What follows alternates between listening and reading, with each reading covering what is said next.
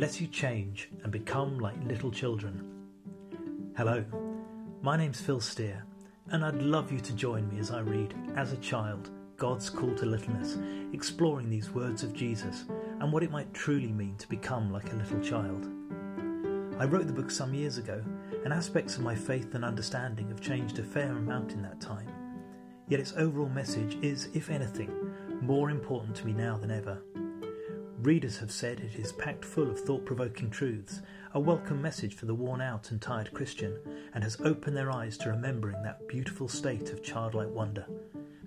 The book has 20 short chapters, and my aim is to publish 2 each week between now and Christmas, when we remember and celebrate God Himself coming to us as a little child.